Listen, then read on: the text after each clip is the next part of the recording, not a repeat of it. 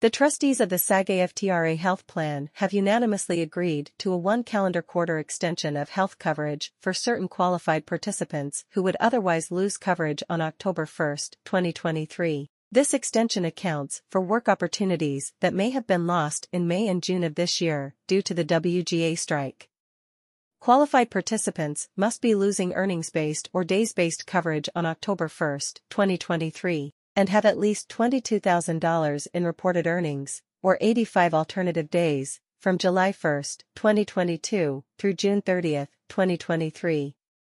These reduced requirements apply only to continuation of existing active coverage and reflect a reduction that accounts for lesser earnings opportunities during May and June. This will come as a great relief to our members, said SAG-AFTRA President Fran Drescher. I think it's important that we never forget that we are in a contract negotiation with the AMPTP, and under no circumstances should the health and well-being of members and their families ever be weaponized against them because of this strike. The AMPTP is long overdue to return to the negotiating table with a fresh perspective on their integral relationship with SAG-AFTRA members.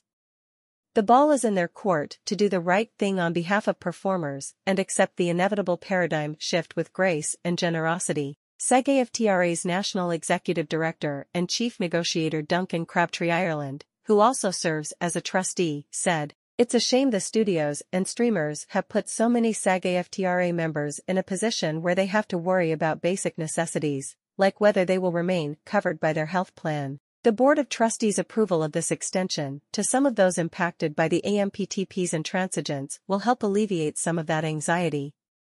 The solution we're all hoping for, however, is that the AMPTP will return to the bargaining table. SAG-AFTRA health plan participants who lose active coverage but don't qualify for the extension will receive a COBRA offer from the plan. COBRA premium payment assistance or other resources that can help members find affordable coverage may be available through their state or through one of the entertainment industry's charitable foundations. The SAG-AFTRA health plan is governed independently of the union.